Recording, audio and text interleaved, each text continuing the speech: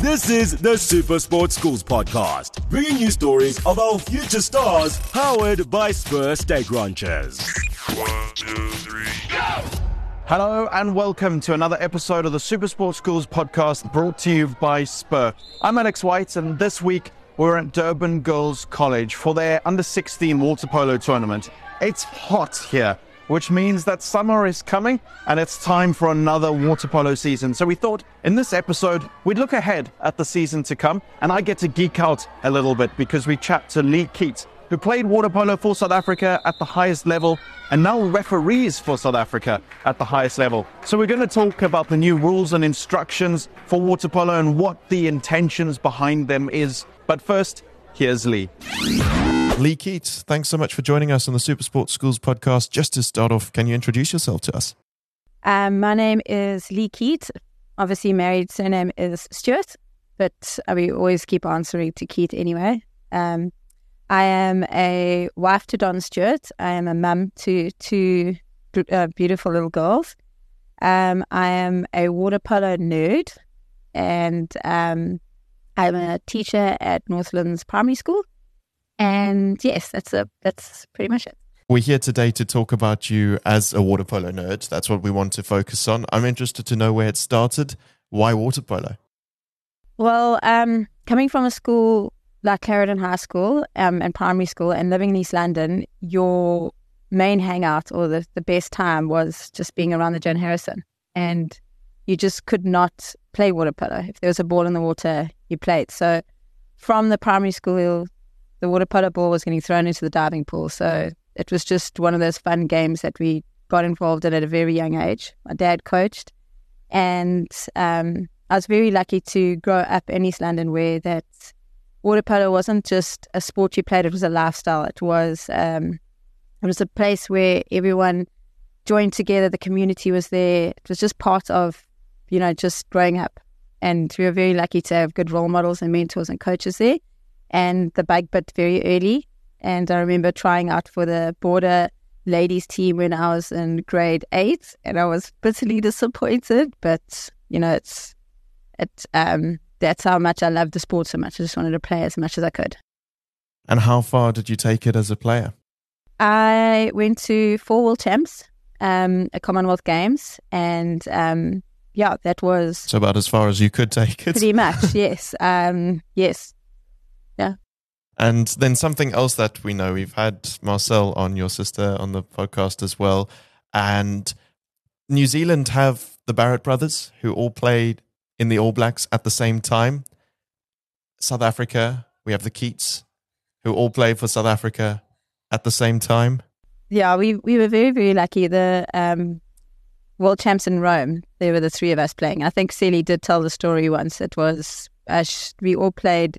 I was cap number 8, Samantha was cap number 9, and Marcel was cap number 10. So when they introduce you in your water polo lineup before every international, numero 8, Keet, numero 10, or whatever 9 is, Keet, and numero 10 was Marcel. So it was very, very cool listening to all 3 Keets, yeah.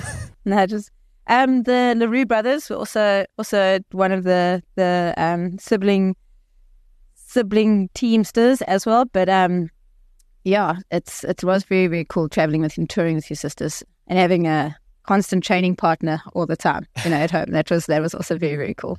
And then any highlights from your experience playing polo for South Africa? Too many? There are. We as a South Africa, we being a non-professional outfit, we being able to go to those tournaments is alone an honor and an opportunity that you can never. It's something you try and explain to people, but that experience alone, being able to play against Olympians, being able to play against Olympic champions, you learn how to play hard. You learn how to play harder. You see what a professional outfit looks like, and you can always act like a professional, but being experienced to the way that they do things and being able to bring that home is something that every single little girl who's playing now can look forward to one day. It's something remarkable as a player to be able to be part of that whole vibe. It's very, very cool. As something also in South Africa that we aspire to having one day is that all our major sports become professional. because obviously we don't have it. And I remember in the hockey podcast with Marcel, we were talking about hockey as a perfect example of that, of not being professional for the women's game, and for water polo across the board not being professional. The thing about water polo that's so interesting in South Africa is that at school level, it's massive. And we're here at Durban Girls College today. There's a big festival going on behind us. I went to an all-boys school. Water polo is massive. But I don't really know about water polo outside of school. And I think for a lot of people in South Africa, the water polo they know is school water polo. So there's something that schools are getting right. What do you think needs to be done to kind of bridge that gap and to take it further? When you go to Europe and you go to Australia and, all the professional setups, you've got club structures that are financially supporting the national setup. So schools can't support our national setup. It's not a reality, So the clubs in all the other countries, they're the ones that support the professionalism within the national program. So we, as South Africa, it's really, I think, one of the reasons why rugby is so strong, because from a grassroots level, we've got such a good school rugby system. And with water polo, we've got such a good school water polo system. But unfortunately, once we leave school, we can only get to a university system, or there are some clubs out there, but there are not as many clubs as there are school programs. So if we could improve our club systems, to a point that the clubs are supporting our national program, I think that would help a lot. Yeah. And then hopefully one day we can see it becoming professional and having more clubs as well. I think that would be so cool, because there are so many people who play water polo at school and then maybe don't play it afterwards and would like to. But you didn't stop playing and then leave water polo behind completely. You're still incredibly involved now.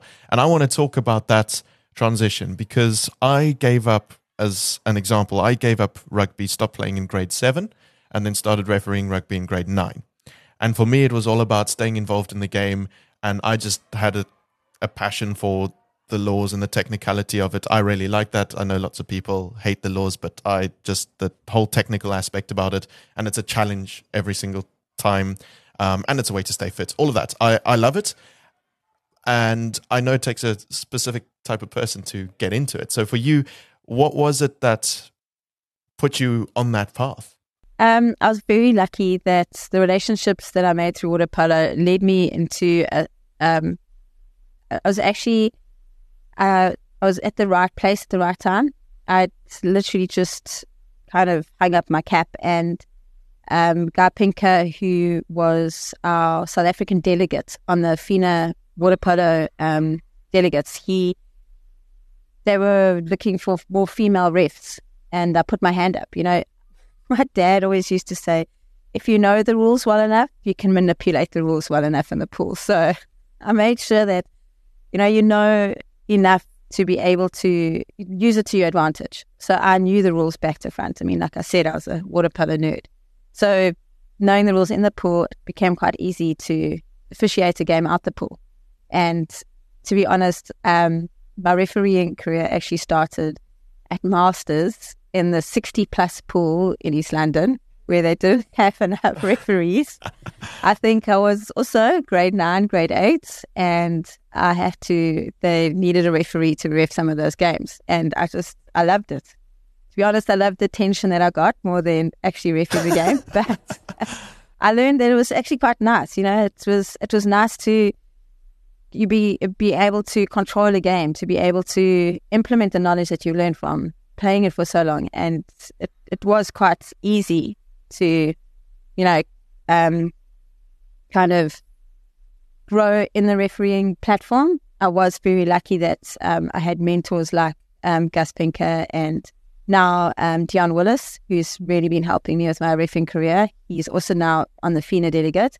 And being a female referee, there is a need for it at an international platform. So I could say I got to places a lot quicker than other people because of being a female. But in saying that, it was also my knowledge. When I got to those places, I didn't let anyone down. I was able to hold my own, make a mark for myself and on an international scene, and then carry on.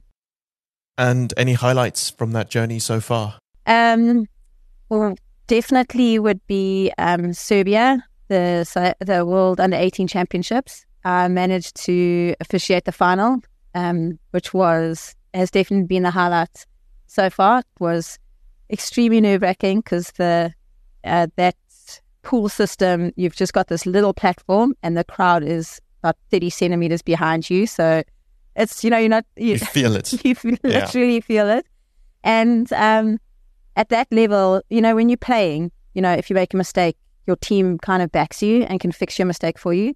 But when you're reffing, you get one mistake could literally cost a final for another country, set their program back, or, so that energy and that intensity and that stepping up to that level of water polo, it really makes me excited because, that's just the level that I'd like our water polo to be on. So it's nice to be there, yeah. And it's always cool to stay involved in a sport that you love, and that, especially one that if you're a nerd, you love the sport, you want to stay involved. So I can relate to that.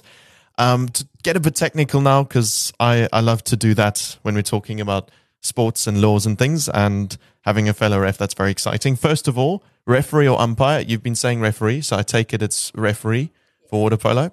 The Super Sports Schools team behind the scenes were a bit undecided on exactly what you were officially called. And off air, you were telling me something that I've never heard before. I'd like you to repeat it, because the difference between a referee and an umpire, I never knew this, and this is amazing. So I was told, and I did do a little bit of research. So a referee is anything without a weapon of sorts. An umpire is a bat, a stick, a racket. Anything that is an umpire. And there obviously are exceptions, but I can think already, hockey, there's sticks, cricket, there's bats, umpire, tennis, they're rackets, and umpire, rugby, football, there's just us. Ball. Yeah. Referee, yeah. Cool. No, I like that, and I didn't know that, and I'm definitely going to remember that and use it as often as possible. We're going to throw it into a future quiz, I think, and see if whoever we get on in the future's been listening. Then the other thing, there are generally two of you at the pool, one on either side. So you have to communicate. Sometimes you obviously work with a team, especially in rugby. It used to be a game refereed by one person. Now it's a referee, his two ARs, the television match official. So they're generally four people in charge of a match. So for water polo, the communication, if you see something, they see something, and you might not agree. So at an international level, you use earpieces, so you're communicating constantly with your colleague on the other side. Lately, what has been included at an international platform is a VAR referee.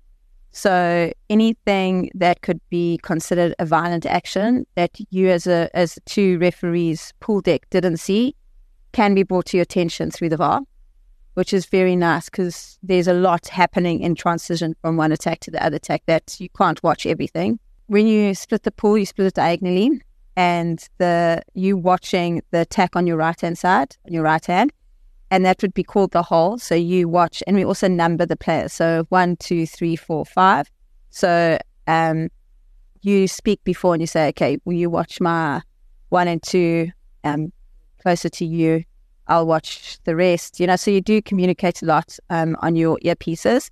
And then now at a local level, when you don't have that technology, there's a lot of eye communication. When you've been reffing, the community is so small, you start learning the different little nuances that the other referees have. So you kind of start, the relationships we have as a reffing community, you understand how the other person does ref. So yeah, we've got our little kind of ways to back each other up, basically. Yeah. No, that's cool. And I'm sure it helps, especially when there's a big crowd, lots of noise. You're never going to be able to communicate with anything other than visually standing on opposite sides of the pool. So it's good to have those little signals at hand, ready to use them. At the local level, if there's anyone interested, anyone who thinks they want to stay involved in water polo but not necessarily play, what would you say to them? And what are the highlights of a refereeing journey? Because I know sometimes, especially on my journey, people look at it and say, "Why would you ever want to do that?" It's just everyone gets upset with you all the time. But there's a whole side to it that's just so rewarding. So there are a lot of mentors in the different provinces you can get hold of if you want to start your refereeing journey. But if my best advice is refereeing at the hardest level of any refereeing is under 13. Without a doubt. Without a doubt. It is. If you really want to learn about your refereeing, that's the age group you go, because everything happens from the technical aspect to the physical aspect. It's the best place to learn because it's slow enough for you to get into it, but everything is happening. So you do that. You have to be aware of everything. Because I think also as you get to the professional level, teams are more structured. They're going to do fewer of the silly technical things. You've got more support. Obviously, there's added pressure because of the level. But in terms of spotting all the technical things, it can become a bit simpler. And it is really rewarding because, there are times where you are educating the players in the pool at the same time that sometimes coaches don't have time to get to that point. The things about the new goal area, a lot of people don't understand or haven't been experienced it enough. So you as a referee are educating at the same time as officiating. So it is really exciting.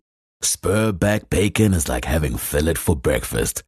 Because back bacon has more meat and less fat. And we grill that back bacon at 350 degrees. Then serve it with 2 large eggs, golden chips, grilled tomato, toast and jam. And at only $49.90 for our unreal breakfast. Why not bring the whole family? Spur, people with a taste for life. T's and C's apply. You mentioned the new goal area.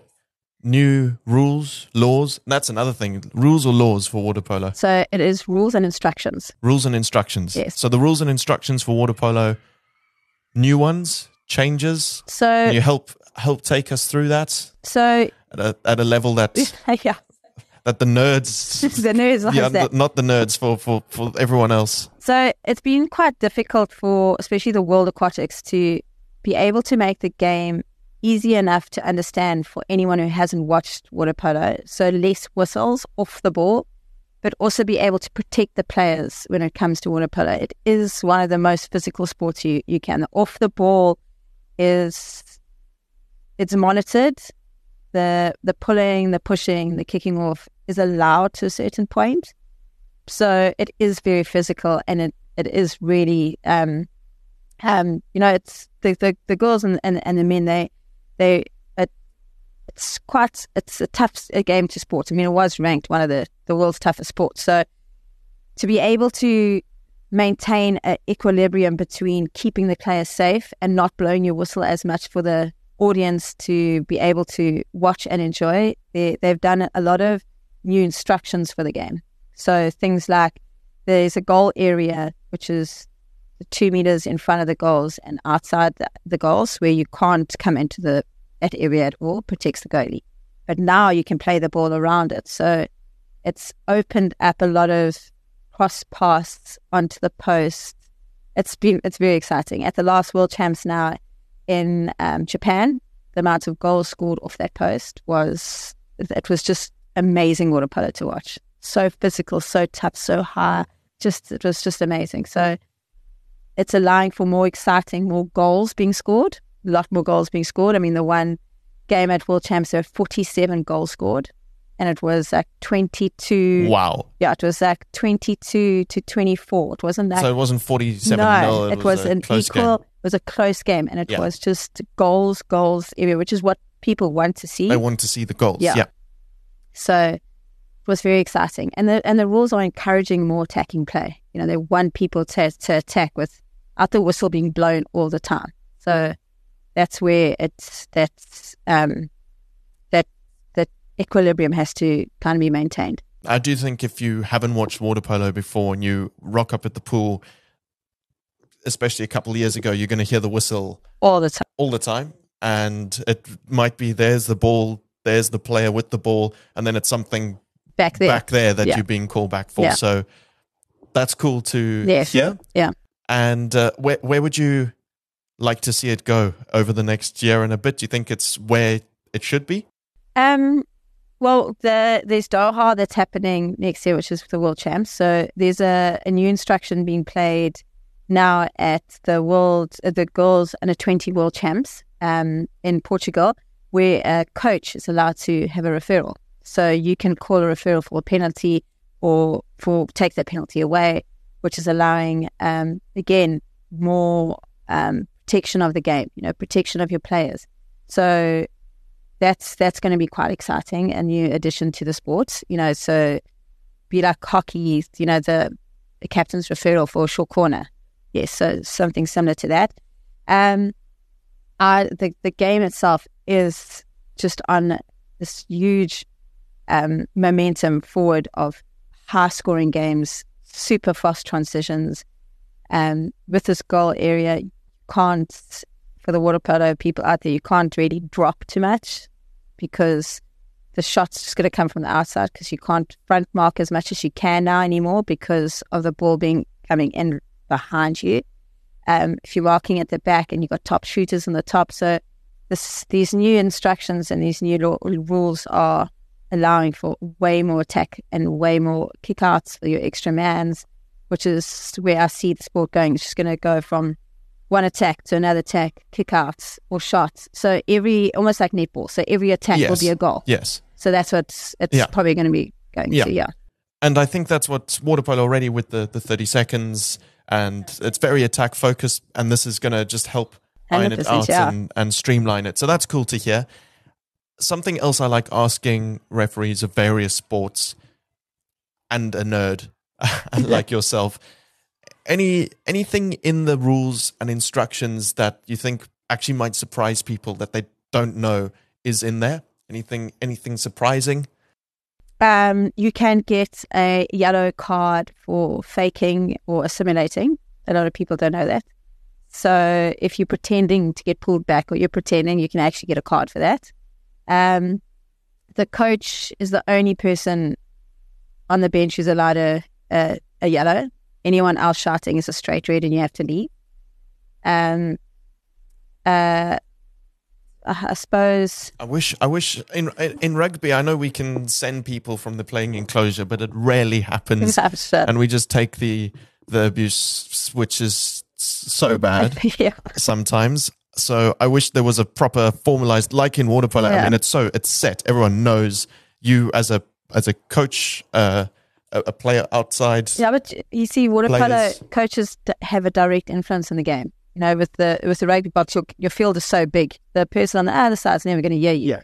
In water polo, a coach is so important to the game. He can tell you to go right, and you go right, and that can influence the game completely. So that is why it's so important to have those rules about the bench. That they all behave properly. They all behave sometimes. Okay. But I like that interesting one about the faking, and that you can be yellow carded for that. Yes. So that's cool. Yeah. Other than that, it's really just to protect the players. So anything that could lead to an act of violence or any retaliation from a player, you just want to cut out. So the game itself is to protect the players. The laws and rules is just to protect the players in the game. Fantastic. We're going to go to the quiz in just a couple of moments so we can put that nerd knowledge to the test. But just before we do that, we're at Durban Girls College. We're talking about water polo, school water polo in South Africa. We've already said it's doing so well.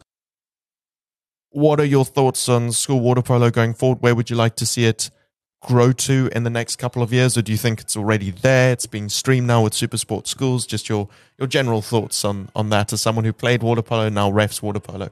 I think the opportunities all the players at schools are getting, it's something we never had. So the schools are doing a really good job promoting the sport and getting the players to this level. I mean, if you look at our national under 20 team, we've got schoolgirls in there, so it's good. The schools are doing a very, very good job with water polo in our country. They're basically holding it together. Yeah. Cool. Happy to end on that. So now we're going to go to the Super Sport Schools podcast quiz.